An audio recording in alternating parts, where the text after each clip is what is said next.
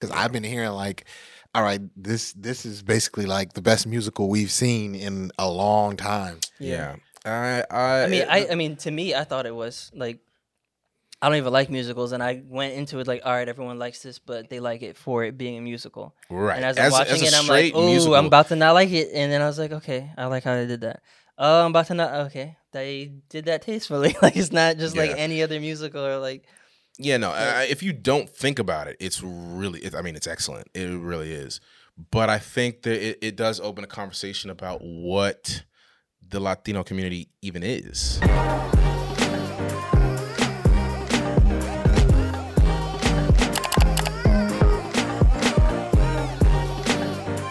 Welcome back to another episode of What We Watching.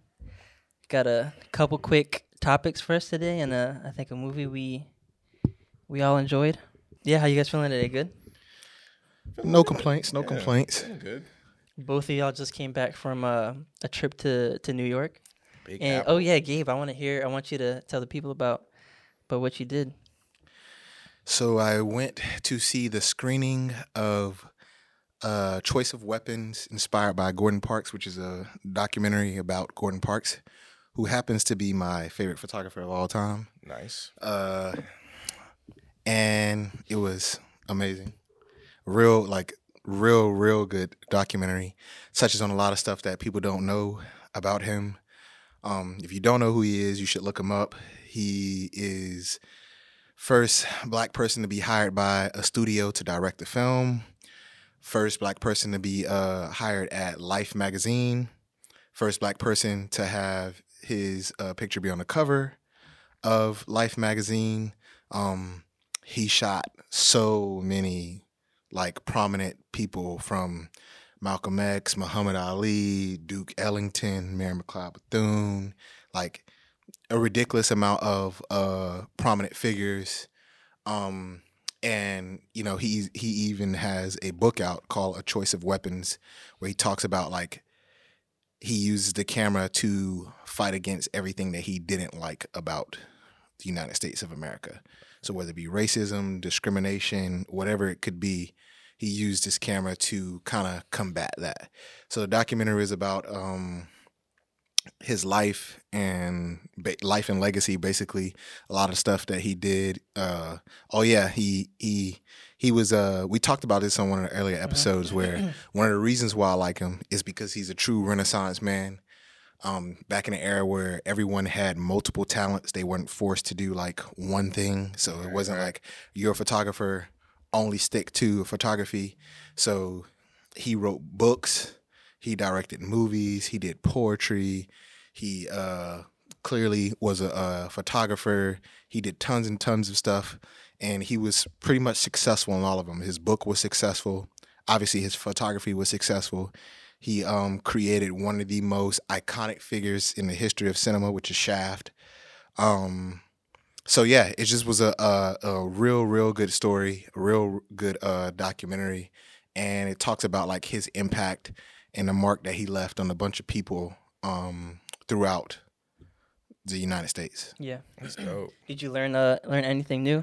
I know you're pretty well versed on him being your favorite photographer and everything. So, yeah, well, I learned more about Or maybe see new things in a different. Yeah, maybe a so different I way. learned more about like how like some of the perspectives that people had. Like people perceived like the Shaft character to be kind of like his alter ego. So it was like a lot like him, but kind of like how he wish he could speak in some of these spaces. Yeah. Or whatever. I learned about that. I learned about you know, some of the stuff I already knew, but they touched on it more, where like he, you know, if he was photographing you, it's not like today's time where, you know, person calls you, they book you for a photo, you meet up with them, you shoot. Nah, he's shooting you. He's spending like a week with you, talking to you, learning you, getting to know you, and then he's capturing you in a way to kind of like tell your story. And he did that with a lot of people. So there was a story that he did on one of the most like notorious gang members in New York, and he actually met the gang member when he was inside the police station shooting the police, and this guy was like over here super like handcuffed up, and he asked him who this was.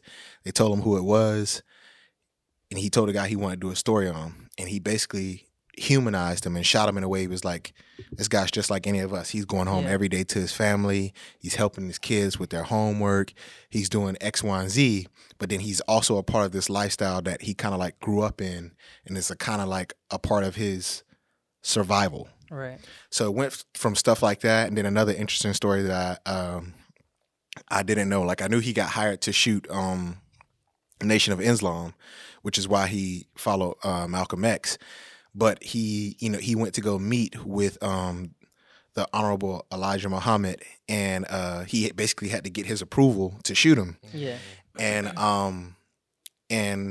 the Honorable Elijah Muhammad, like his first question was, "Why are you working for the white man?" And then he kind of said something. Yeah, he kind of said like a quote about like being like the change behind enemy doors or something like that. Yeah. And Honorable Elijah Muhammad was like, "Yeah, no, I'm not buying that." He was like, "But we like you, so we're gonna give you a try, and hopefully we like your stuff. But if we don't like what you shoot, we'll be paying you a visit." Yeah, yeah. I was like, no pressure. That's crazy. Knock, knock. And so then he did his shoot of the Nation of Islam, and the magazine did their write up, but then he did his own separate write up so that he could clarify certain things, like Right. certain things, like he did like the Nation of Islam at that time was doing like canine training, meaning they were literally having canines bite them so that they could get used to like the police. And he was shooting that and shooting them going through like combat training and different type of like disciplines or whatever. And he was explaining these things, and it was in a way that, like I said, he was humanizing them. Yeah. So he would take these subjects and shoot them in a way to kind of allow everyone to understand them better, which is more so like the style of photography that I like. I say this Yeah, all the for time. sure. Like I like story, meaningful I was about to photography, say that. and less like vain, photography that's more like, hey, look at me. Yeah. More the story. I feel like rather than fashion. especially nowadays, photography has lost. Because photography is so widespread and everyone has a camera on their phone that's high quality or like can take nice looking pictures. Photography has lost part of the storytelling aspect. Where back in the day, it used to be you're getting 3 portraits in a magazine or like on a full page or a 1-pager, but then right next to it there's a story and about this person, and the emotion evoked in the picture or the photo, it kind of matches with what the story is telling. Yeah. And like I feel like a lot of that is lost nowadays. Most of the time it's like, all right, this picture looks cool, or this picture is like moving, or like pushes the envelope, or is just like abstract or out there. Where, like you said, like I was gonna bring the point to you that that's kind of your style. And Yeah. the 2 projects you've done have always, there's really good photography and content, and then there's a message in a written passage or a story you're trying to tell also. Right, yeah. Yeah. Humans of New York comes to mind. Speaking of the city, like I remember seeing that like rise on social media, like, and on top of the incredible stories, there were really profound and like well shot photographs of people in New York City, like. And I always enjoyed that page. I wonder how I haven't like checked in on Humans of New York, but I remember like 4 or 5 years ago, it used to be like the thing, like to check that page and see the different, the wide ranging stories in that city. So yeah, that's really dope. Yeah.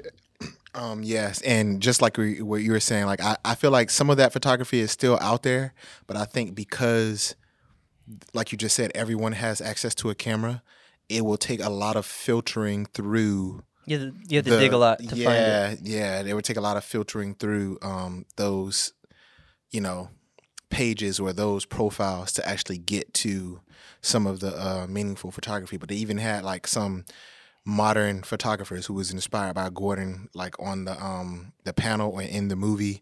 One of them, and I can't remember his name, but he actually, 2020, he had his second cover on Life magazine, Life or Time, and then 2015 he had his first, and then he shot a picture of the protest in Baltimore, Maryland during that time, and shot it in black and white. And it was the one where they had it, if you remember, it said 1965 and they had it crossed out and it said 2015.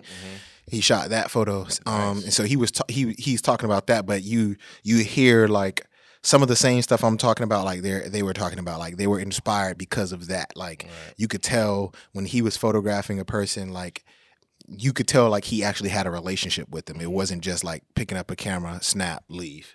Yeah. Another photographer that kind of reminds me of that is a guy named Platon. I don't know if you heard of him.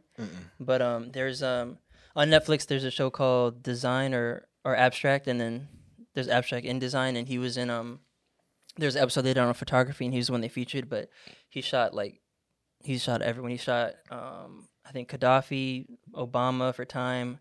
Like I think he's the main person who does most of like the Time portraits for maybe Person of the Year or whatever. But yeah, he similar to what you were saying, where he spends time with them before he might take like 3 pictures. They're also all film, is what they were saying in the thing, or what he was saying. And most of the time, I think he only shoots in film, but he only takes a certain amount of photos, and he's talking to that person, and he spends more time talking to them and getting to know them before he shoots them than he does actually like taking the pictures and stuff, which is I think it's pretty cool. And I feel like in today's market you would have to be working for a publication to do that. Right. Because for sure, yeah. If someone is hiring you like as an individual to come take photos of them, they're going to be paying for your time. So if I'm telling somebody like, hey, you're paying for my time to be here, but we're gonna chill out and talk for sure, for a day or two, they're gonna be like, I'm paying you to have a conversation with me. So but that's just like I said, that's the style of photography that I enjoy. So I thoroughly enjoy the documentary. I know HBO had something to do with it, so hopefully it comes out on HBO Max. Yeah, that'll be cool. Nice. But yeah, I'm glad you had that experience. I know that's awesome, bro. You were looking forward to it, and once you found out, you were super excited. Yeah. What about you? Anything? Oh, you had something special happen in New York too, Amari? Oh yeah, man, I met Chris Rock, dog. Like literally the craziest, most randomest thing. Are you sure it's not Chris Tucker? So first of all, let's just begin the story. So, it's not even that long a story, but it is hilarious. We went to go see. We weren't even going to go see comedy that night. We went to go to the Blue Note. It was the grand reopening of the Blue Note Jazz Club in the city that's across from the Comedy Cellar, and we went to go see Robert Glasper. He was doing the reopening. Incredible show. If you're ever in the city or wherever Robert Glasper is, like go and see him. He is incredible. Like that's my first jazz concert, and I was just like so inspired. Like I just loved, everything about him and his band, and the way he interacts with the crowd and the way he just enjoys his craft. And the Blue Note's a super cool, intimate spot, and I just was like it was awesome being there.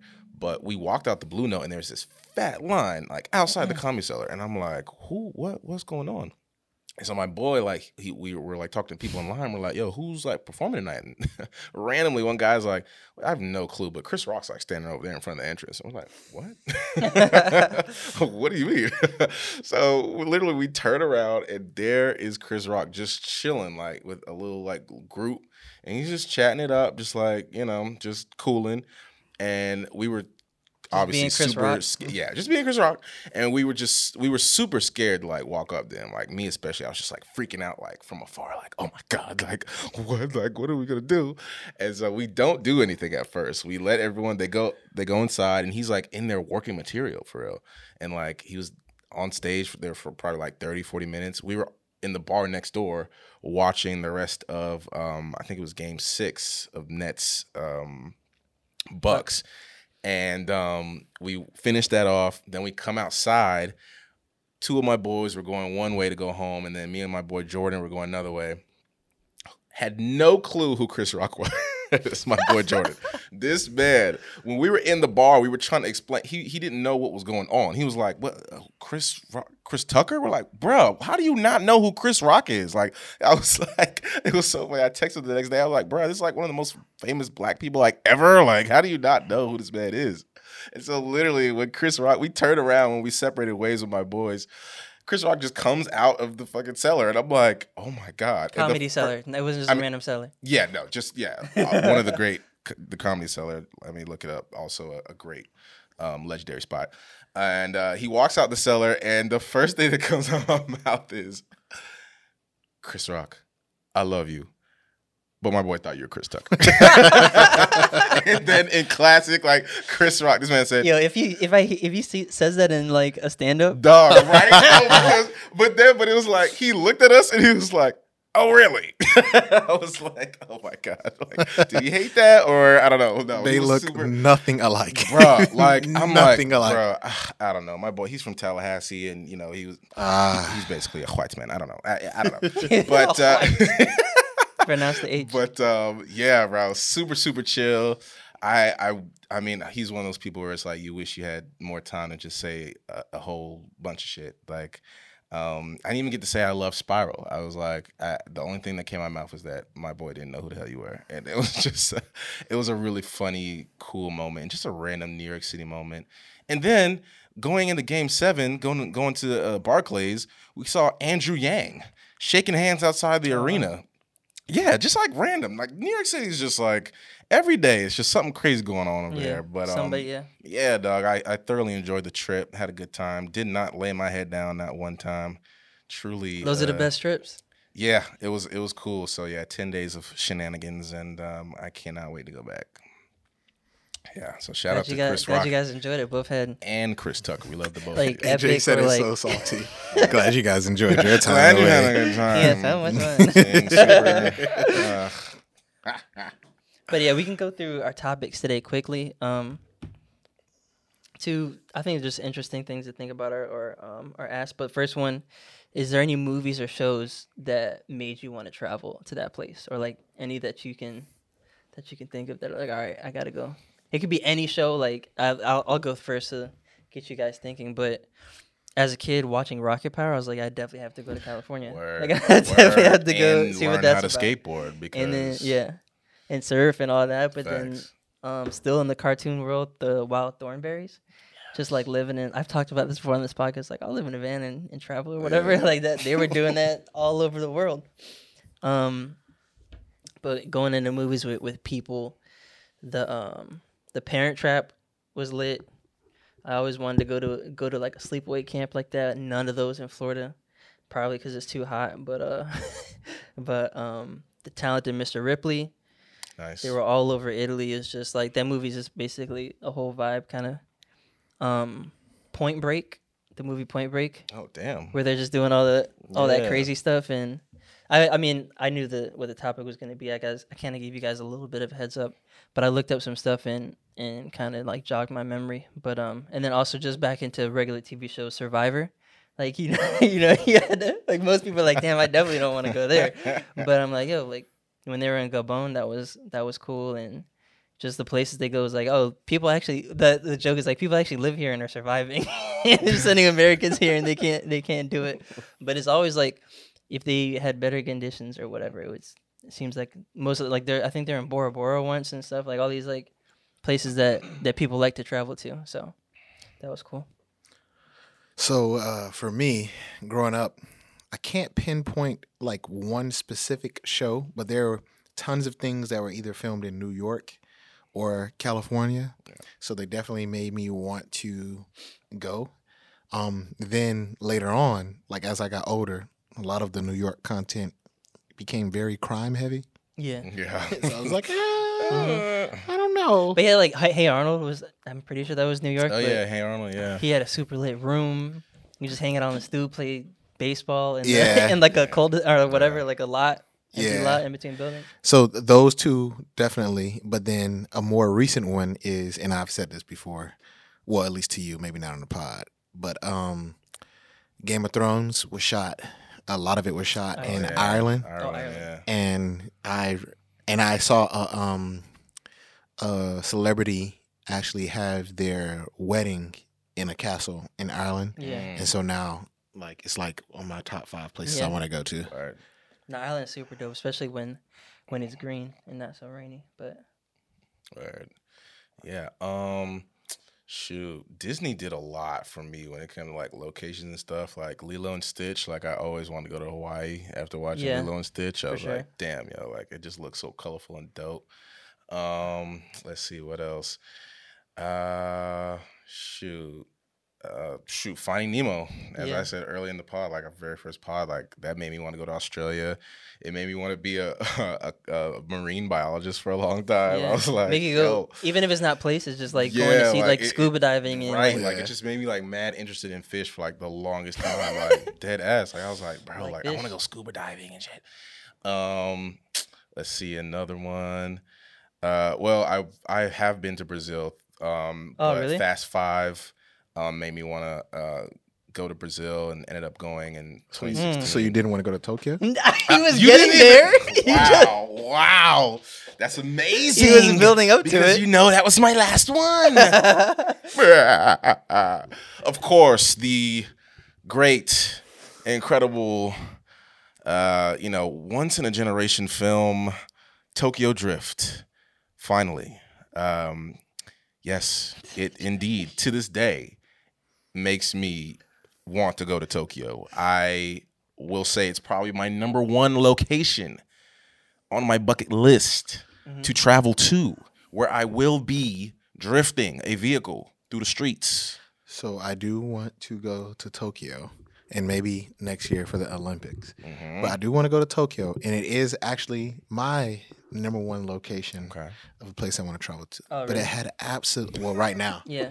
But it had absolutely Nothing. nothing, and I repeat, nothing to do with Tokyo Drift. Yeah, I think it's a tie between Tokyo and African tour. Egypt, oh yeah. Yeah, There's too much. Definitely, yeah. It's not one place. There's too I'll much. say I gotta that too. do a Africa, tour. like South Africa, and like wherever there's a safe safari.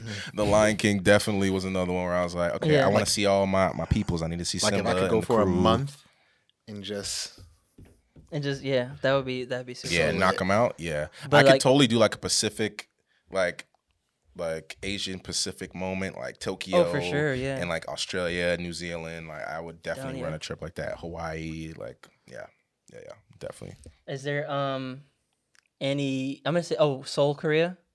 That place is supposed to be super lit too. Almost, I think people compare it to like how people think Tokyo is. Right. It's kind of like a super modern city and super efficient. They do everything with like logic and like super like Yeah, intention South Korea is and like stuff. the Hollywood of like Asia. I didn't really Yeah. realize that. Oh, and I for sure forgot.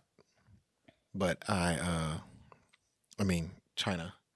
Every martial arts film Oh, yeah. right. that you right, get, right. you know, as a Yeah, person who's for super sure. into that, every Right. martial arts film that you could ever imagine always has some sort of trace back.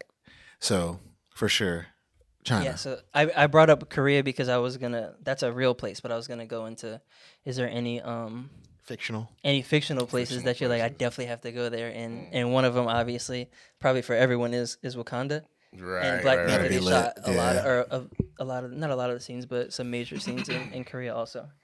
But yeah, fictionally, you have any Yeah, I want to go to wherever island Moana and her peeps are on. It looks Right. lit. Yeah, definitely. Moana was lit. Definitely. Yeah, no. I mean, as a big cartoon guy, I always was, the classics, Bikini Bottom, and like, shoot. You would need one of those globes. You would need to learn how to Yeah, scuba yeah. dive. I'd have to learn how to scuba dive. Yeah, but I've always I watch you so like much fish. SpongeBob. You like fish? I love underwater Finding things. Nemo is I love water. It's like Lilo and Stitch. They were underwater. No, for like 5 seconds. I can swim, so it's that's great. Let's see where else. Yeah, Wakanda. That's a really good one. That's a Yeah, that really one like wins, good like current think. one. I can't really think of other. You like sci-fi too, though. So Yeah, any real, not cartoon, but like sci-fi places. You're like, oh, that place could be. Oh, there is one place. Oh. Not necessarily travel there to stay there, but if I can insert myself into this movie Yeah. to save this person, in Interstellar, Yeah. The black guy who's there for all those years, Oh wow! and they just leave him. You don't remember that? Oh yeah, and he leaves him on the planet. Leave him on the It's planet. like 5 minutes, but there is like 500 years. Yeah, or whatever. and they come back, and he's like, "Oh, I Old wish." as hell. Yeah. I like, listen, yo, you're the only black guy part of this group. Don't do this. Don't take one for the team. Do here. not. please Don't. Someone else No, gotta no, do no, it. no, no. I know he says he's gonna be back in a short amount of time. Don't believe him. Don't do this. I've Bro, always imagine- And then he died. Yeah, I don't want to get into this because we're gonna have to do an Interstellar recap maybe in the near future because there's too much to get into. there's so here. much in Interstellar. But yeah. So the next topic, it'll probably even be quicker than the last one, is when would you guys want to release your movie? In summer, like summer hit movies, and everyone can go. I mean, I guess in winter break you have that also, but where would you if you were releasing a film? Man, I You had to pick mean, your spot. the summertime is like the classic. It's always the time of the year for me when I get excited about movies. I mean, I get excited about movies during the holidays too, but it's like you just have like this full slate during the summer of just like bangers. So I always get excited during the summertime. Maybe as a filmmaker / like businessman, you might want to stay away from the summertime. And like do the holiday vibe. Like I know Disney, like they started doing like the big Star Wars blockbuster films like during the holidays, which worked out super well, and I enjoyed that, like next to like the classic holiday films. But I'll go with summer. Like that's like a dream of mine to like just have like a super dope summer blockbuster. A movie. You know what I'm saying? Like, and I always have memories, like, especially growing up, like in the early teen years, going with your boys, like to the, everyone, school's out, and like you going to the movies like every other week and checking out like crazy, sci-fi and thrillers and scary movies and shit. Like, yeah, I definitely release it in the summer. So me, I mean, as you know, I go to the movies year round. It doesn't really matter when the movie's released. Word. But for nearly a decade, I had a tradition where every year for my birthday and every year for Christmas, I would go to the movies. So they're both in different seasons. Yeah. But I would go with the Christmas one just because, like I said, that was just something I did every year. And I even was forcing some of my family members that time. So I feel like when it gets around that time of the year, I'm actually like in a mood where like I feel like I have to go to the movies. Yeah, let me see. Yeah. Let me pick my movie for. Yeah, I feel like it's a more special occasion going to the movies than my normal 3 to 4 times a week. Yeah. Word. Oh, I just remembered something I want to bring about the last topic, but I'll finish this one. I think I would pick. I think I would pick winter break or like Christmas or around there, just for like the family aspect of it. I just remember like, all right, there's nothing else to do on Christmas. Let's go see a movie. But everything else is closed. But there's also like some good movies out. And when I thought of that question, I looked it up just to see what I guess performs better. And it's kind of split. It's like, all right, if you want to make a ton of money, release it in the summer because that's when the most butts are going to be able to be in seats. And if you're someone who's trying to push your movie or you want your movie to be fresh in people's minds for the award season, which is usually earlier in the following year, you're going to kind of want your movie towards the back end of the year. Right. But yeah, I think I would, aside from having it fresh in people's mind for an award, I think just going to the movies to see my movie with my family would be kind of lit.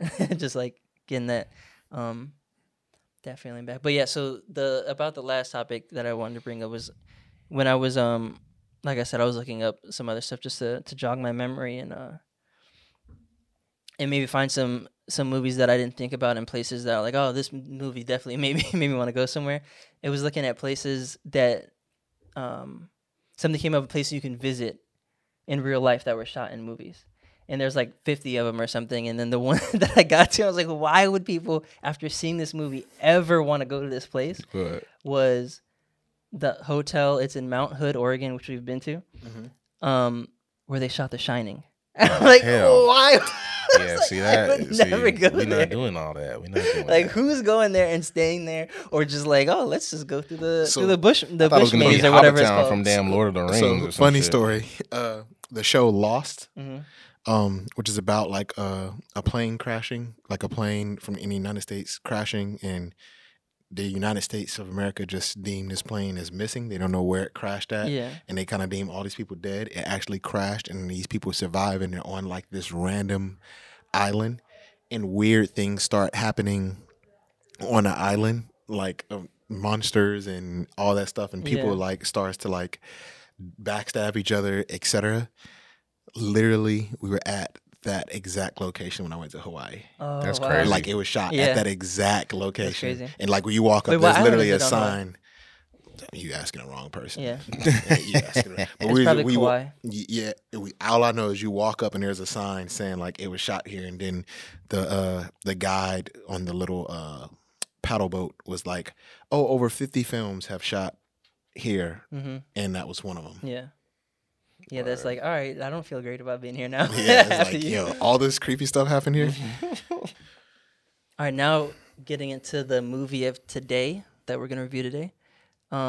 Recently released musical In the Heights. So being that it's a musical, I know AJ thoroughly enjoyed it. Favorite movie of the year. No, I actually enjoyed this movie. I liked it. So what were your initial thoughts? It was my initial thoughts were I'm not gonna like this because I think it's gonna be cheesy and like a cheesy musical.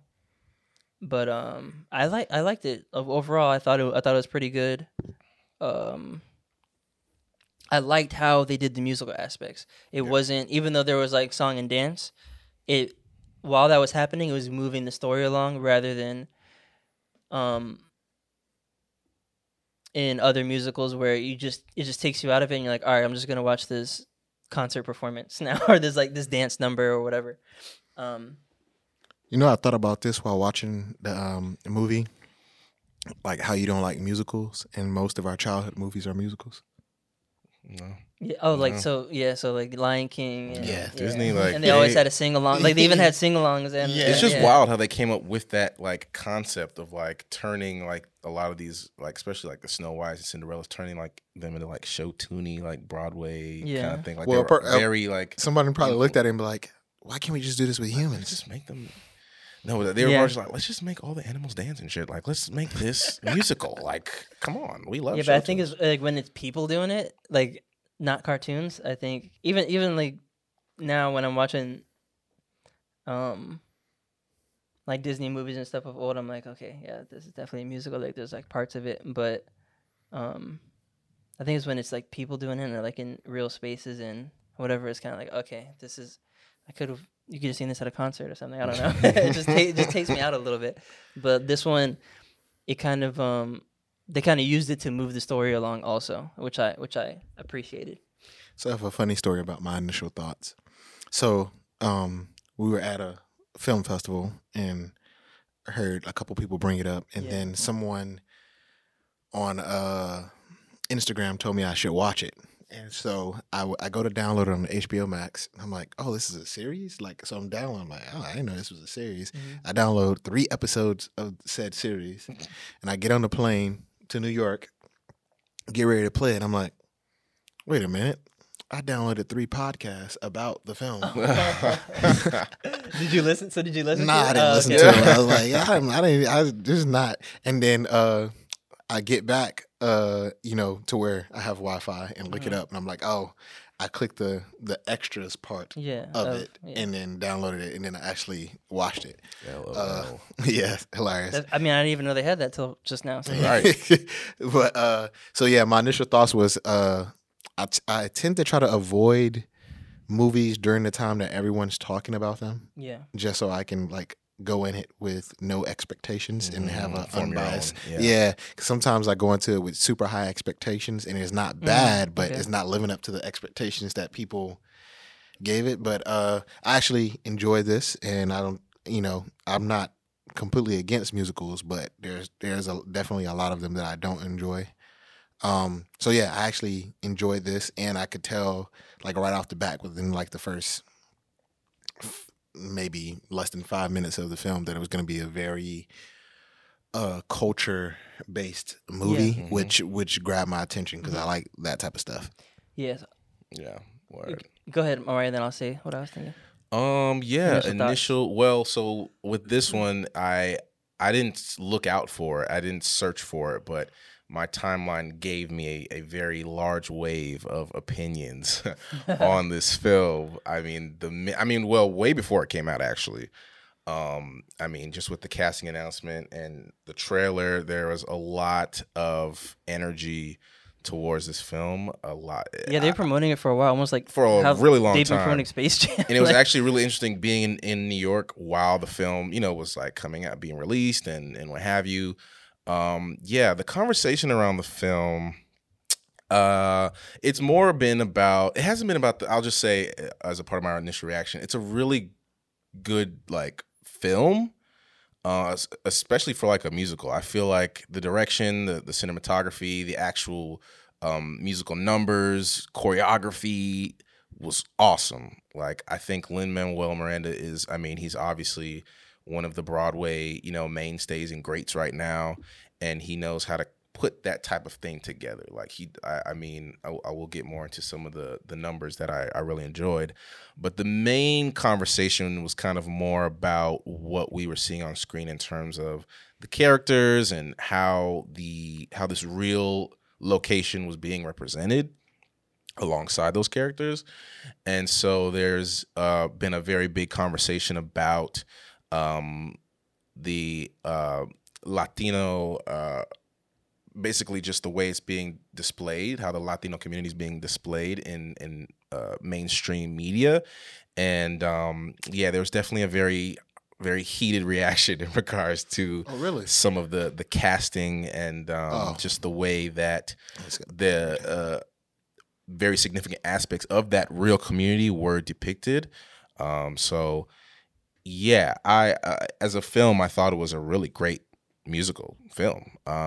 But behind that, kind of like my assessment of Nomadland, like, it's like, okay, like, this is a really good film, but there's a lot of shit behind it that we need to be talking about. So I guess we'll give like grades and stuff later, but I'm kind of on that like seesaw again, where it's like, this is really good, but so. That's interesting, because I mean, I feel like with casting, you're gonna get that with any film that's culture based. People, Yeah. there's literally always gonna be a complaint about casting with whatever community that's being represented. And even in the film festival we went to, they kind of talked about it. Like, it's always gonna be a balance between getting like the art of acting is you being able to portray something that you're not. right. Right. And casting people and giving people opportunities who are also, a part of, that culture or community or whatever it is that you're trying to represent. And are there enough individuals, people, who are in the room to kind of confirm, or put people in those positions. And let's say this is a this particular film was, like you said, Latino based. Let's say this particular film, let's say they're auditioning 1,000 people, and let's say of that 1,000, let's say they select 85% Latino based people. There's still going to be people complaining like, all right, that 15 that you selected that's not there, who are probably like stronger actors, or could be, you know what I'm saying? Yeah, that could have been why they were chosen. That could have been why they were chosen. They're gonna be like, nah, you should have just selected all X, Y, and Z. So I feel like there's gonna always be complaints, but obviously I'm not from that community, so I can't speak to what if the depiction of it was accurate. I didn't necessarily see any, in my opinion, I didn't see any negative depictions of the community. Or as a person, I've seen tons of black films where we're like, all right, they're gang. It's gonna be gang. It's gonna be crime related. It's gonna be the athlete who didn't make it. It's gonna be the artist who it's gonna be the artist who had to sell drugs to make music or something like that. Like, this is my opinion. To me, it just seemed like a bunch of hardworking people who all had dreams, or dreams of various dreams. And to me, it was super relatable. From a standpoint of they had dreams, but they all they had differences of opinion on like should I leave this community that I grew up in to quote unquote do better, or should I get as much as I can and bring it back to enhance this community? And I feel like that's always a conversation amongst like the Black community. Like, hey, are we buying back the block? Are we staying in the hood? Are we doing this? Or are we like, hey, I'm doing everything I can to get up out of here and, you know, put us in a better position in other places? And then the dynamic of people being first generation, second generation, etc., like coming to the country. That's a dynamic that I never really, I mean, obviously I don't have to think about, but a lot of them, you know, depicting like, okay, this person feels like they're struggling with their identity a bit because they haven't been home, or this person goes into this space and they don't feel comfortable in this space because it doesn't, because it doesn't feel like home, or like some of the challenges we have where like, all right, you go into a space and a person may tell you you're not Black enough, and then you go, you know, you go into a person may tell you not Black enough, and then you go into another space and now they only see you as the Black person. You know, having some of those similar challenges or whatever was super duper relatable. But that's interesting to hear because, like I said, I didn't necessarily see any negative depictions of the community or the people, but obviously I'm not from that community. Yeah, I think it was more so like not necessarily negative. I think it was a lot of, they showed a lot of the community in a positive way. I think it was more of the accuracy of that specific area, and I drew from, you know, people who are, you know, I don't think I've ever been. I've been to the city a lot of times, and I don't think I've been to Washington Heights. But you know, a lot of people, you know, online who are in these communities really had a very, you know, negative reaction to in it now how it looked. Yeah, to like how it it's looked. A time period, just in terms of like.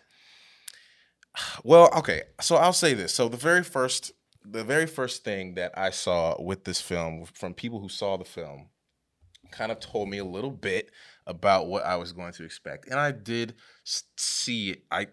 Okay, so they begin the film, right? And so we are shown in the bodega, we are shown a map of the Caribbean. And Anthony Ramos, who, by the way, Anthony Ramos is very talented. Yeah. Incredibly talented. Like, he's awesome. And I'm excited for, you know, all the work that he's going to get and what he's going to do. But the map in the back of the bodega shows the Caribbean, and you know this character is obviously a Caribbean Latino character.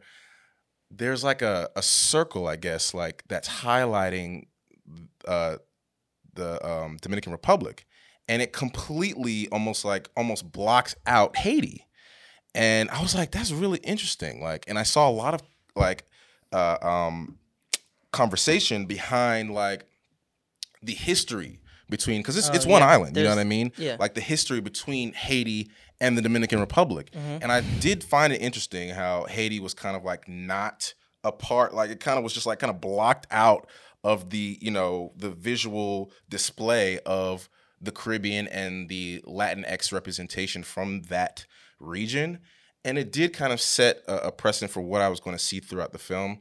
Now, yes, I did see, as I was starting to watch it, I was like, okay, well, I do see Black faces. I do see Latino and browner people in this film kind of in the background, like in the backdrop of the main characters and storylines of this film. And I found that interesting. I was like, okay, well, I understand that.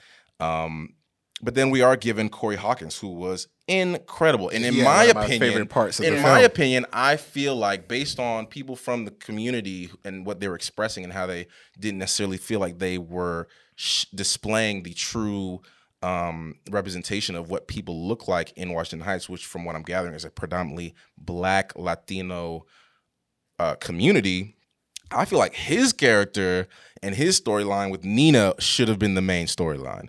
I feel like not only is he a Black character representing a Latino, like more accurate member of the Washington Heights community, he was excellent singer, excellent rapper, and I just felt like his storyline made a lot more sense. And I am going to be honest, Anthony Ramos's love interest, Vanessa, that would probably be like the only like down thing of this film. She was the weakest of the cast.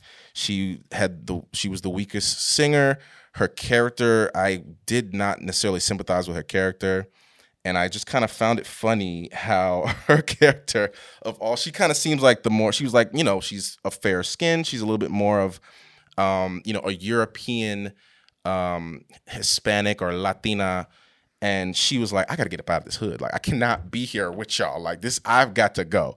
And the more like Afro-Latina leaning character, was like, nah, I gotta be with my people. Like, I gotta this is like my community. I need to be here. I don't feel seen outside of the community and group of people that love me.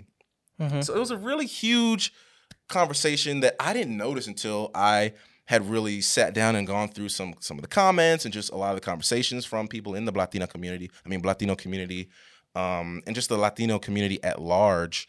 That I didn't realize. So I'm kind of glad I did see that, because I just didn't realize like, wow, like this is a very this is a heavily black and brown area. And while there was like background and secondary pieces to this film that display that, I think at the forefront it was more of a mainstream depiction of what we know as the Latino community. So that's kind of my kind of what I gathered in general from my experience viewing the film. So one of the things that we discussed at this film festival we went to, there was a whole session based off of diversity in film. And we talked about how important inclusion and diversity is, but we also talked about like how keeping it realistic too at the same time has to be a part of that. So they brought up like the what is the name of this Netflix series? Startup? No. I can't think of it, but it has a black guy playing like the Duke. Lupin. No. Bridgerton. Yeah. And Shonda Rhimes. They kind of like, hey, love the show. And it was a lady saying it, said she found the guy attractive, so she's not mad at the casting choice, but there were no black dukes in that area, in that era. So the reason why I asked you, are these people living in Washington Heights now, is because it's a period piece. He's telling a film about an actual event that occurred in the 70s of a NY blackout. Mm-hmm. So 70s is 40, 50 years old. Mm-hmm. What it looks like in Washington Heights now may not be what it looked like back then. Mm-hmm. And that we can say that's like, and I'm not saying, again, I'm not from there. I'm not part of the community. So I'm not saying that they're wrong or right. Right. But in my head, I'm like, okay, what that community looks like now is definitely not what it looked like back then. And they kind of touch on in the film him saying like people are coming in and people are leaving out and they're changing the dynamics of the community. Right. And 40, 50 years from now, when people, this is like right before he's getting ready to take his trip to the DR, he was like 40, 50 years from now, when it'll be all skyscrapers here and different people living here, I'll remember this community for how it was. Right. So I don't necessarily know if what Washington Heights looks like now was a representation of what it looked like back then. And there's tons of black communities that you could say the same about. You know what I'm saying? Like, it's been super duper gentrified now to where if you go look at it now, it's like, this is not a representation of what this looks like. But way back when, this was a completely black area. You get what I'm saying? So, right. So I get what you're saying. Like they feel like, okay, you know, they're not being represented of what it looks like now. But again, like I said, he's literally telling a story about an event that occurred in the 70s of this actual blackout. So they kind of play off of a real life event to tell this story. Now, to your point, the darker skinned individual, I just forgot his name. Benny. Benny. Yeah. Benny had my favorite part in the entire film, Yeah. which was right up in the beginning when he's doing the dispatch in the beginning and he's singing. He was going absolutely crazy. He's so He talented. I was didn't even going realize. crazy in the So, beginning with the yeah, dispatch. I didn't even see him as being a Hispanic character though. I think he was. I didn't understand him to be Hispanic, in that sense, and I think like he was just a love interest of a girl, and it was like I think it was showing that hey, that there's still that acceptance or there's like have that kind of dynamic in it, but yeah, I didn't really get. Because even when he was speaking Spanish and stuff, it doesn't sound like I'm Hispanic, I'm half Puerto Rican. It doesn't sound like he was being someone who knew Spanish or like who was Hispanic, but just someone who grew up in the area with Hispanic people and knew them. Like that's how it felt to me. But I mean, I could have misinterpreted or like not really got what was going on. But I think with any movie like this, especially one being a musical, two. Them trying to make it for Hispanic people and trying to cover everyone in a way, like cover all the Hispanic communities in our countries in the Caribbean. No one's gonna be happy because there's a lot of Hispanic pride, even more so than I think in other, I guess.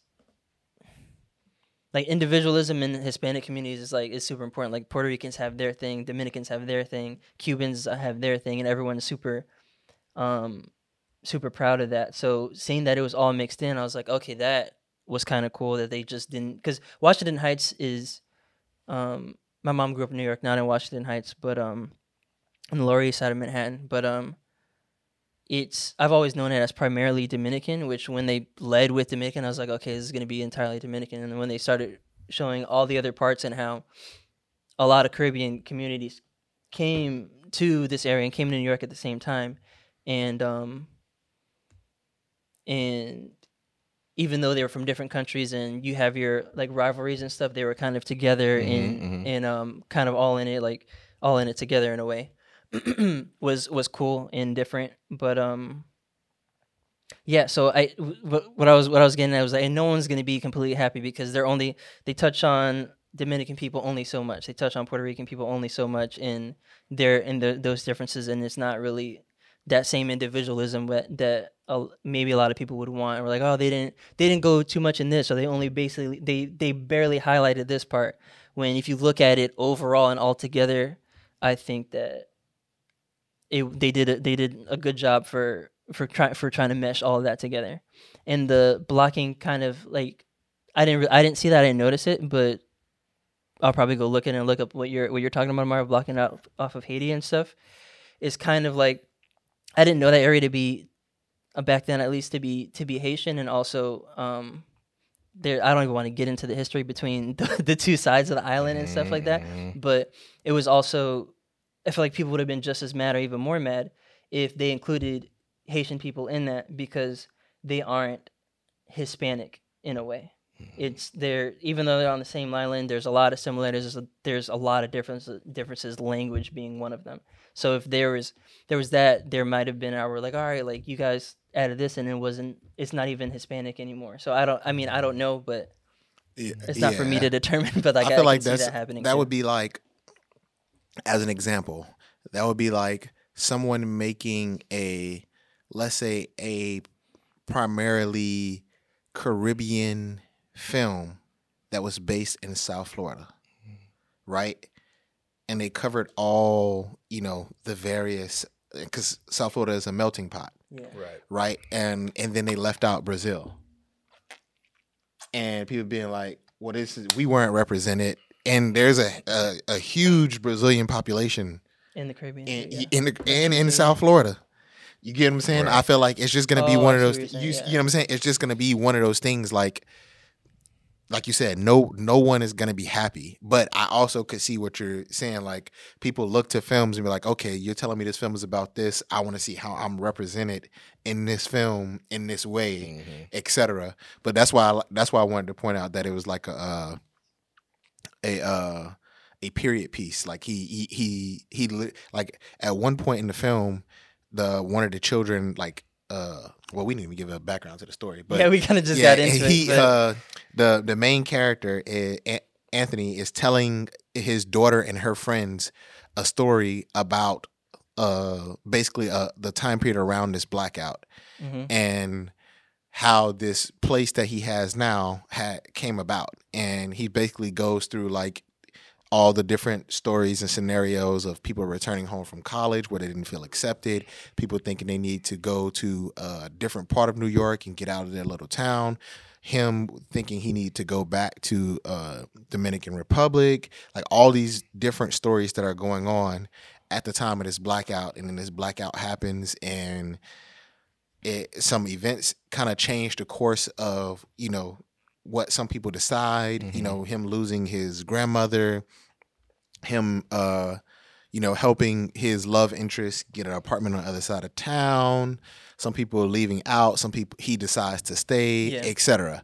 So that's the basis of it. But he's telling, like at one point in him telling the story, I forget what the daughter asked. He asked him a question, and he literally goes like, "We didn't have that back then. This was such and such time period."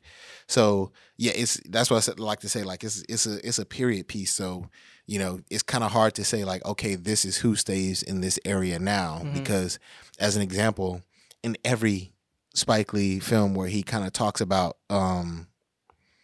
this area and them owning brownstones in this area, and it used to be like a heavily populated black area where they own a bunch of black people own brownstones. He's like, yeah, like no black people live there now. Yeah. So you know what I'm saying? So he kind of makes fun of it in all of his films, where like, hey, the price of this is going up. The price of this is going up. All right, so like, no black people live in this area now. So there'd be a ton of people who probably be like, all right, we're not represented in this, and he's making this film about this area. So I don't know. Yeah, I just feel like that's any type of cultural piece is gonna be difficult. People are not gonna feel like like, everyone's gonna want it to feel a certain way to them, and then if it doesn't, then they're gonna feel like it either missed or that it was lacking. Yeah.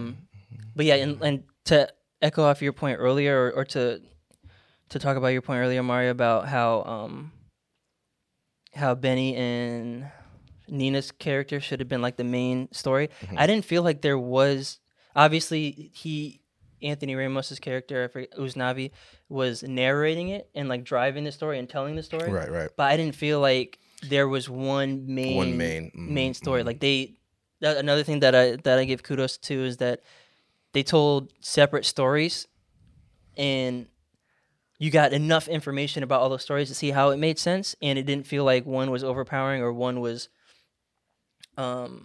not so much weaker than the others, but like they all made sense, and they all got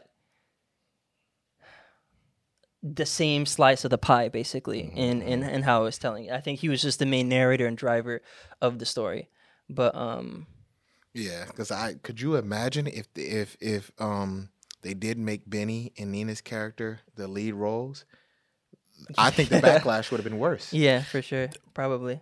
I think the backlash would have been worse. I still don't know if he was supposed to be a Hispanic character. He may not have even been.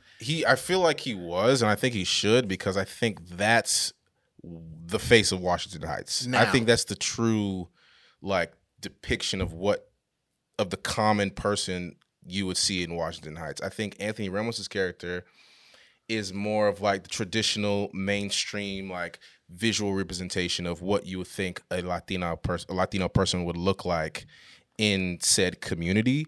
Also, too, I don't know because they showed when I looked at it, they had people who really looked Hispanic, not just like how a lot of Hispanic people in like Univision and there's a blend there. There is a blend there, and again, a lot of it is like not like primary or even secondary characters. There's a lot in the background that you see that look, you see afros and you see kinkier hair and what have you. I just think in terms of, when you look at how the film was promoted and you look at like, again, the casting decisions, it's not necessarily you know, and there's a whole conversation Yeah. in all communities in regards to Black erasure. Like, Right. there's not. I mean, and that's why I thought that the Haitian Dominican divide, seen plainly in the background of the film, was very interesting to me because, like you said, there's an entire history. I mean, that goes to this day, that is not just a divide, you know, between countries. It's a racially charged divide. And one that permeates all aspects, all areas of the I don't like to say Latinx. I don't think that's what the community likes. But the Latino community, Puerto Rican community, Cuban community, Dominican. I mean, all throughout. I mean, literally, a couple months ago, I was looking at a video, and it showed like it was like a block party, and it was in like Venezuela or Colombia or some shit.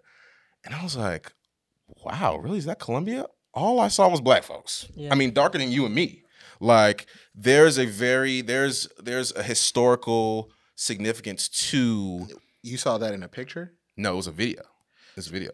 And I've been to Colombia, and I didn't see any Black people while I was there. I bet you did. I bet you did not. That's what I'm saying. When I went to DR, I seen more people who look like me in DR. Yeah. But when I went to Colombia, that's why I said like it's kind of. I feel it's gonna be one of those things where people are never gonna be happy. I feel like that's like someone making a film about certain parts of Africa. And in certain parts of Africa, there is a high population of white Africans that are there. So if they make a film that was 30, 40 years ago about a location in Africa that's heavily populated with white Africans, and it's all Black people in this film, that's like that community being upset that it's not a proper representation of what the community looks like now. I think that's why I've said I feel like he would have gotten more of a backlash, because it was such a prominent, like, proud Hispanic film, and his character, to AJ's point, it's never really clear that he's even Hispanic. You don't see his parents, his family, nothing. Yeah, right. And he's never clearly like holding a flag. He's never clearly like being a part of one, like, of a specific culture like everyone else is. I think if he would have been the main focus in a film that's clearly promoting that community, Hispanic, yeah, I think it would have been more backlash, because you couldn't even clearly tell like that if he was or wasn't, or what culture he was promoting, etc. I think it would have been more of backlash. But again, this might be ignorance on my behalf, because I'm not a part of this community in any way, shape, or form. But yeah, I don't know. I maybe maybe it's something I need to be more educated on, right, to kind of learn about that, and for it to be so many Hispanic and Latino people a part of the cast and a part of the production. I would think that I would hope that they would kind of try to cover those bases. Right. Yeah. The online reaction is that they didn't. And I feel like Corey's character, again, should have been that, because, well, first of all, going back, I think this film is a little bit more up to date because there is a little bit of a DACA storyline and DREAM Act storyline, the Deferred Action for Childhood Arrivals immigration policy, which is like only, I think, like 10 years old. So I don't know, but we didn't see too much technology. We didn't see too much. I couldn't necessarily tell put a date on the screen. Did they really? They literally put they literally put a date and said such and such days since the year blackout. And then when he says it, like when he answers his daughter's question, he says, we didn't have this back then. It was such and such year. Yeah, the story was back then, and when he was telling the current, children and but stuff, it was it's current. a past tense. It's before the daughter is even born. But when the cousin was like, hey, we're going to a DACA rally, what was that? Oh, yeah. You remember with the Dreamers? There was that, yeah. I couldn't tell. And I was like, those policies, all that stuff is like this generation. So I don't know when, I couldn't tell. But like when I was watching it, it looked like, it reminded me of almost like, what's the classic West Side Story? Like, but a little bit older. I mean, a little bit younger than West Side Story, which is obviously, decades before this time period that is depicted. But yeah, yeah, and I thought that there would be a little bit more of that in there too. I thought there that could have been an interesting aspect of the film. Which, by the way, I did feel like the film was a bit long. I don't know how you guys felt about that, but yeah, I mean, a really huge conversation that people who are experienced and know about the community have their full right to have. I guess going into some more of the positive stuff, all the music was just incredible. The dance numbers, all of the performers that were in the background, the way that things were choreographed, the usage of every part of you were up over the water in the pool, then you were underwater in the pool, and then we're climbing buildings and shit, like dancing, and I love that part of the film. I mean, Lin-Manuel Miranda, he's having a little rocky little Hollywood moment right now, but I feel like his talent definitely shines through when it comes to the composition and performance of these musical numbers. I mean, the 96,000 part with the pool was super dope. Like you were saying, Benny and Nina, their numbers were really great. And yeah, I mean, just a lot of very strong singing performances. Again, Vanessa was just very, very weak for me in this film. But yeah, she just wasn't. She just did not do it for me. If we're gonna go back, maybe she was just one of the better dancers, and I don't know, but see, but that's crazy because one of the scenes you like is literally my only criticism. But it's probably because no. It's it is with them, but it was too sci-fi-ish for me. Them running on the side of the building. But that's as soon as it turned on the side, I'm like, it just completely took me out. Yeah, and I'm like, yo, so I've been doing a good job. I thought you weren't gonna like it because of that. Yeah, I was doing a good job of staying in it, even though it was a musical. I told you, like, a film that I didn't enjoy was Rocket Man. Because they did some insane. Their transitions to the music was wild. Like he's sitting at a table having conversation with his family, and all of a sudden he's launched into outer space singing. Like it was stuff like that. So they were doing a good job of all right, it's a musical, but with the musical, they're actually singing about stuff that's a part of the storyline. Yeah. So it's almost like dialogue in the storyline, passing along the story, etc. But and they're using the street and the stuff. So I'm like, all right, whatever. Yeah. But when they turned and they were on the side of the building, as soon as that shot came outside of them, I was like, okay, this is CG.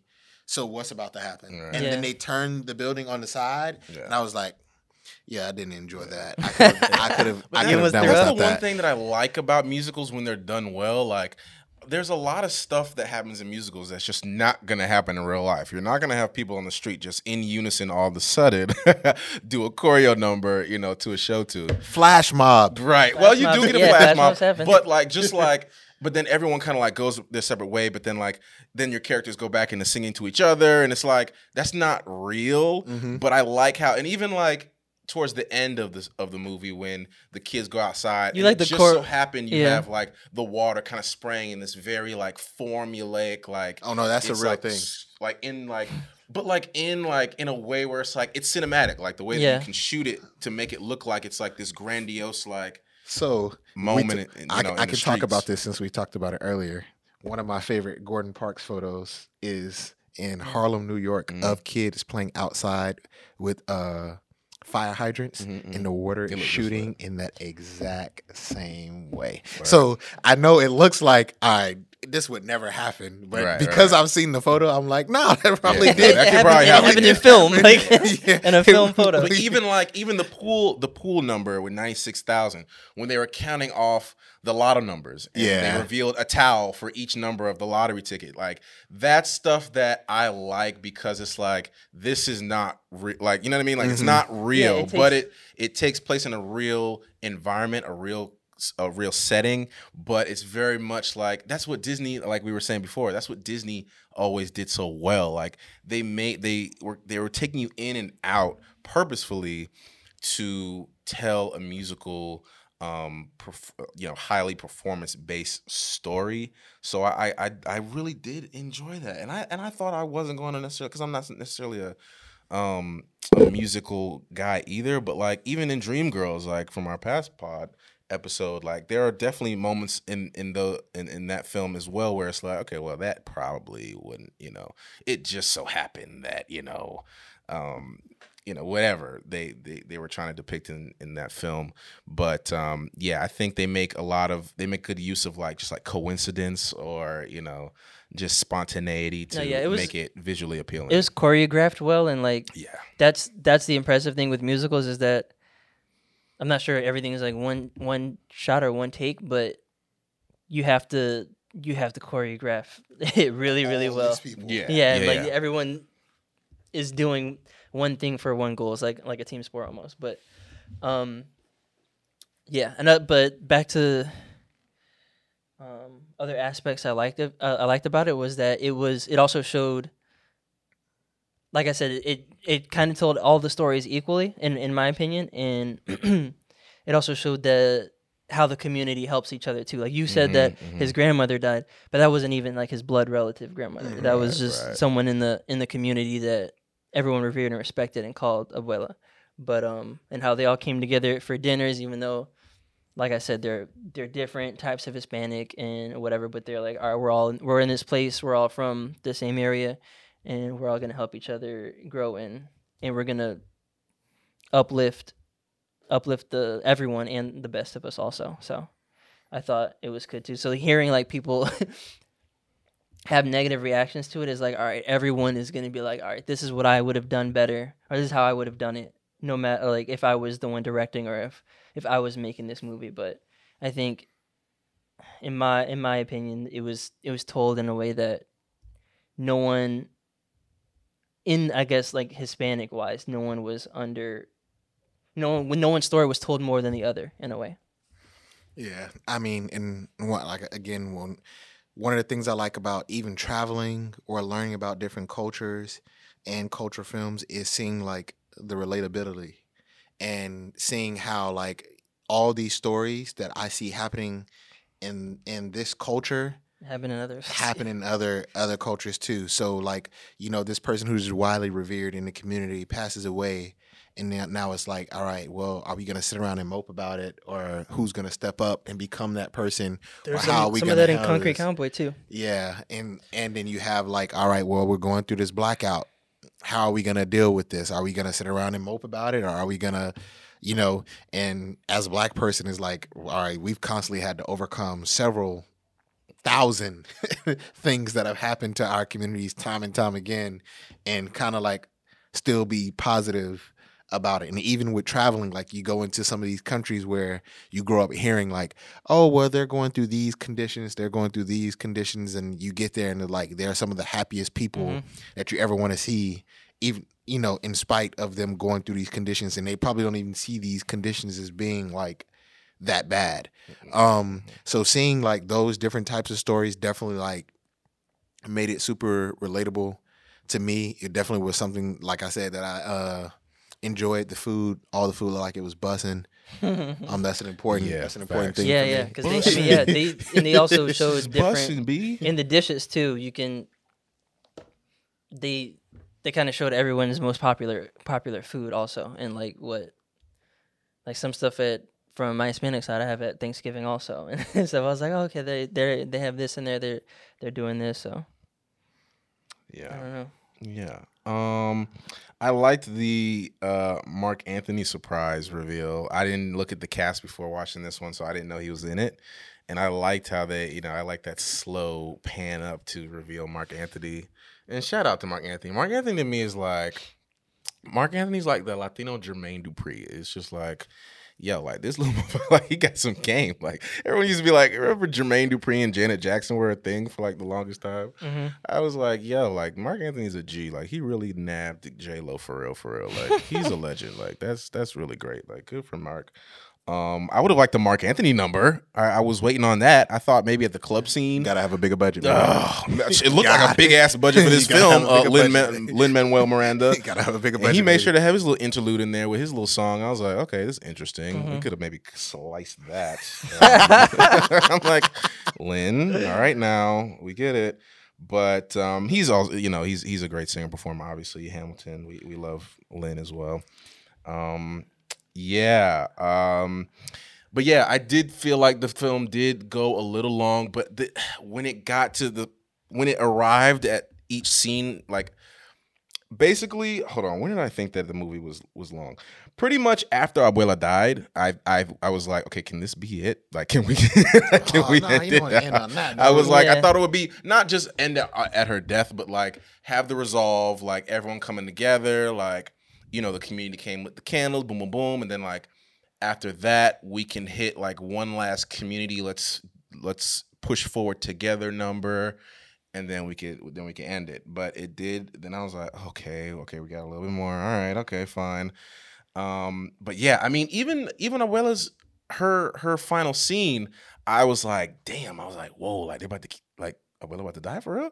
And they did it was a very nuanced and well, maybe not necessarily nuanced. I mean, you see a shining light at the end of a tunnel, but you do get like a really beautiful number and moment for her, which I really like. I like seeing like older actors like get an opportunity to showcase their talent, Yeah. and I think she did a really good job. And she had a really nice voice as well, and she played that very, very well, and I really enjoyed her number. But yeah, Yeah, and even though it was a sad part, it showed her like, and people were sad about her leaving. It showed her like, okay, it's my time. Like I'm happy. I'm happy going. right, like I really like that. I really, really like that. And then it's like she won the lot. It's like, of course she won the lottery. Yeah. Like, you know what I mean? I love that too. Like that's just like a classic. Just like, of course, she left that last thing behind as well. On top of all that she poured into the community, taking care of the community. Even after. Yeah, I really like that portion as well. What else we got here? Yeah, I mean, there's a lot of directions you can go in with this thing, but I must say that Lin does this is clearly his strong suit. Like he's a musical guy. So I'm excited for what he does with The Little Mermaid, which is coming up. That's going to be like his next thing, and I hope that let's hope that's received a little bit better. I think they're going to be That's going crazy. Like it's crazy to hear that it's not being received well, because Yeah. that's literally the first. Like you telling me that is the first negative response Yeah. I've heard. And Yeah. I've been hearing like the praises. Mhm. That's why I said I didn't want to go into it with a certain level of expectation, because I've been hearing like, all right, this is basically like the best musical we've seen in a long time. Yeah. I mean, to me, I thought it was like, I don't even like musicals, and I went into it like, all right, everyone likes this, but they like it for it being a musical. Right. And as I'm watching a it, I'm like, straight oh, musical- I'm about to not like it. And then I was like, okay, I like how they did that. I'm about to not. Okay, they did that tastefully. Like it's not just like Yeah. any other musical or like. Yeah, no. If you don't think about it, it's really. It's excellent. It really is. But I think that it does open a conversation about what the Latino community even is. And again, it is a very the story of, if you want to call it the Hispanic community, the Latino community, is a very much a part of the African diaspora. I Mhm. mean, in a very, very big way. I mean, from my experience being in South America in 2016, I visited Brazil. Like I was saying, I've been to Brazil. I went during the Olympics, and we were driving from the airport, and I couldn't necessarily tell it was like on a wall. We were driving past like some of they would call the favelas, or basically like the lower barrios. And there was it was basically like a Black Lives Matter mural on the wall Mm-hmm. in Brazil. Now, when you think of Brazil, do you necessarily think of Black people? No. When you think of South America, do you think? Yeah. But It- visually, mainstream wise, do you see Black people? When I'm thinking about their America, soccer players, yeah. Like when like I'm when you thinking think about of South America, when you think of Cuba, when you think of Puerto Rico, the Cuba, Dominican no. Republic, Puerto Rico, yes and no. Dominican, I mean, it just in kind of just to not shed some light, but to go in a little more in the Hispanic community, there, like you're alluding to now, there is a definite racial divide, and there's Mhm, definite like, what's the saying?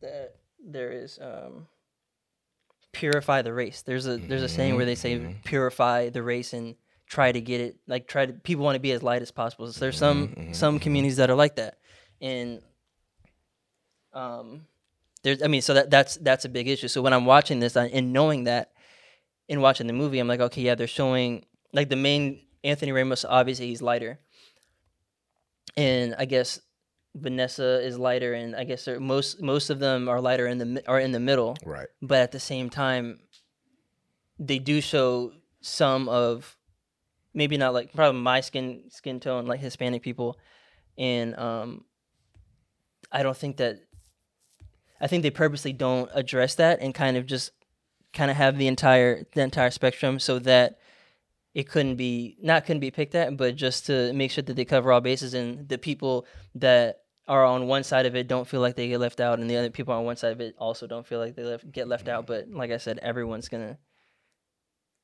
depending on what side you're on, you're gonna find something to pick at in a way. Like some people who are leaning more, all right, I'm on the lighter side. I want my race to be, or I want Hispanics to be shown in a lighter way. Are going to be like, why even have Benny in there? I don't even see him as Hispanic or like whatever. I don't know, but there's definitely going to be that aspect, and because they're the Caribbean, and even like down here in South Florida, we know it's a melting pot. The Caribbean's a melting pot. There's so many different perspectives and different looking people, and so many shades. Even in the black community, there's not necessarily one shade of a black person. Right. We all come in different shapes and sizes. I think just in terms of like the mainstream gaze, when you think of a Latino, you do not think of a black person, and I think that just the point is just like it's a very large part, which we don't realize. Like, again, like when I saw that video on Twitter, I was like, oh my God, that's a lot of black folks. Where is that? Colombia. I'm like, what? Like, where are they? What? You know what I mean? And so I did find that interesting how it was a story about representation and a story about, kind of taking back the block when, it might not necessarily be accurately depicting that block or accurately representing what they're saying they're representing. I also find it interesting, like the aunt that ran the salon, she was like, I wrote this line down because I was just like, really? She was like, we survived slave ships. We survived conquistadors. And I was like, oh, really? I was like, you're a very, Spanish woman. And that's very interesting that you got that line. But I feel like that's a whole other conversation. I feel like it's a whole other podcast. Low key. It's tough to put that on to marginalize her that way though, because Spaniards are very European. Right. They're not. If she's super Spanish, she's not going to look that way. She's clearly like mixed. Maybe it's not 50-50 or whatever, but there's that, and I think that I like that part of it because it kind of showed that, hey, we're not just leaving this behind. We're not showing that this wasn't part of our past too, or that we don't have people in our community that are like this. And even from I've seen the opposite from people who look like her. That try to hide from that and shame that part of their history and be like, no, that's not me or not us, or that isn't a part of it. So I think that part should get more more respect in a way, because even like some people don't even know I'm black. They can just think I'm Hispanic or whatever. There's people who look like the spectrum. I think if you don't have everyone's point of view on it is going to be different. I think mine is different because I have a first party perspective on it and knowing both sides and whatever, where your idea of what Hispanic people look like because of how you probably like, and that's the thing too, kind of what you're alluding to in Hollywood is they always show in across every part of like film, which has been a thing, regardless of what it is, they're going to show the lightest people in that culture or race most of the time. So it's no surprise to me that you are used to seeing Hispanic people in that way, or people from certain countries in that way. Where in Brazil, like it's heavily black. I think that's where most of the slaves were, or most of the people were sent was to Brazil in those areas and in the Caribbean, even more so than here in the States for the development of sugarcane and all that. So if you've experienced that culture through a certain way rather than a different way, then you're gonna have your own ideas and perspectives on what they look like or how they've been represented in a way. I don't know. Right.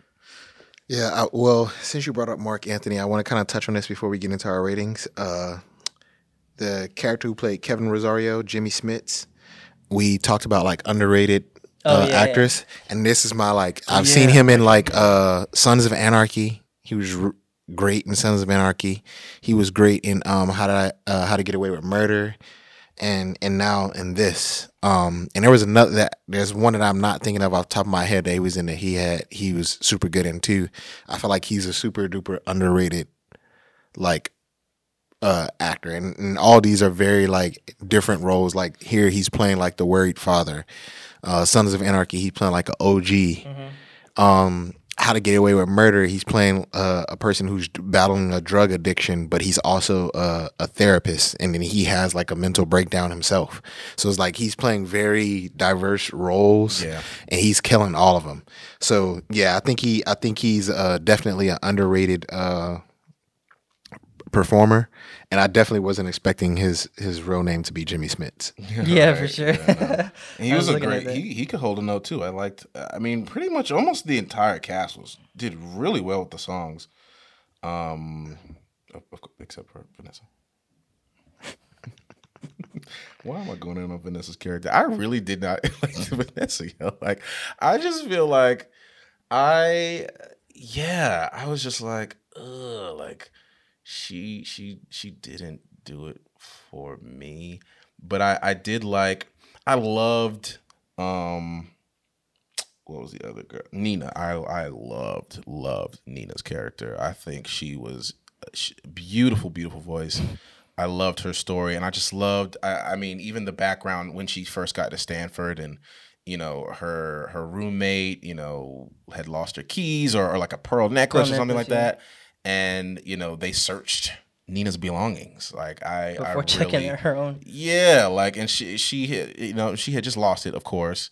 And I was like, wow, like I'm sure a lot of first generation students or whatever the case, or even just a black or brown student in a predominantly white environment or a school has experienced something like that.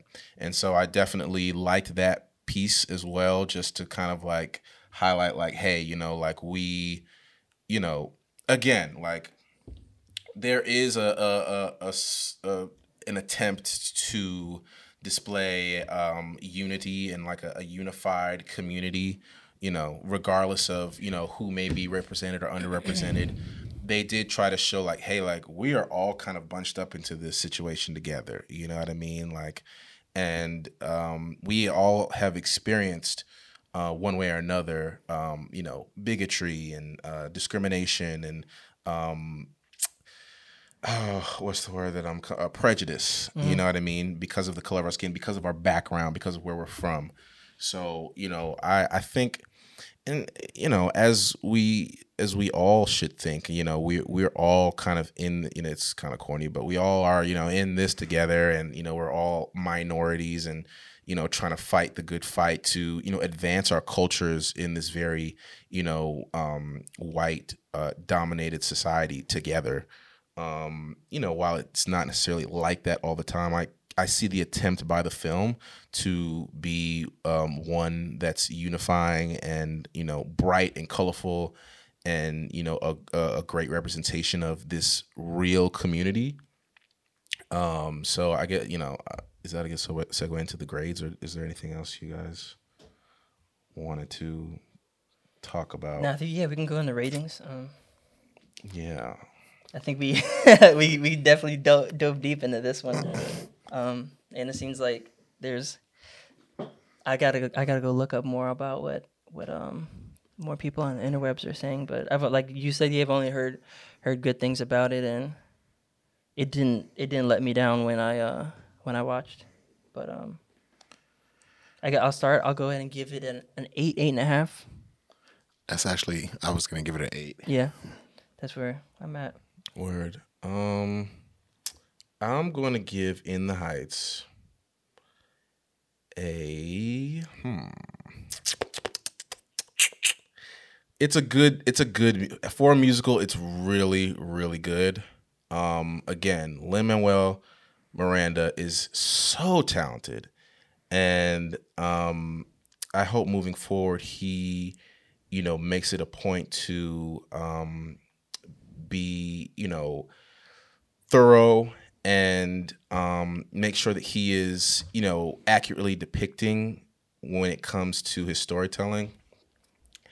The conversation that I found behind this film was one of a lot of ire, one of a lot of negativity. There is a lot of positives to the film, and that I've also seen a lot of positive behind the film. I think just from a cultural and just like mainstream gaze perspective, I feel like the film missed its mark. I haven't been to Washington Heights. I have not been to this area of New York, but from what I've gathered from people who have heavily, been involved in this community or are just from New York or are from these particular communities, there is a discussion of just like it could have represented, some of the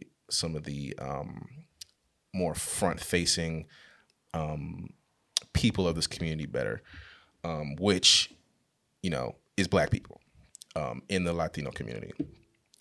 So with all that being said, I'm going to give this film I'm going to give it a 6.5, 7. Okay. I'm going to give it a 6.5, 7. Cool. But all in all, I think we all enjoyed the film. Yes. No? Yeah. Yeah. Definitely. Great songs. I wasn't upset about watching a musical. Yeah, that's good. That's good. And it's songs that you can like kind of like listen back to too. You know what I mean? Like it wasn't like stuff where it's like it's kind of like I kind of like some of it got stuck in my head a little bit. And so shout out to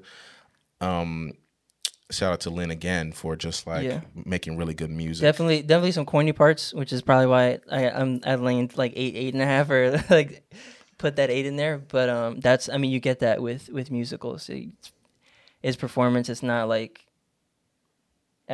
always actuality, It's a fantastical kind of representation of a film. Right. But yeah, with that, I think we'd all recommend watching it. Yeah. Yeah. Yeah, I would. Yeah. I would. All right. Check it out. Let us know what you guys think. It's been another episode of What We Watching. Adios, motherfuckers.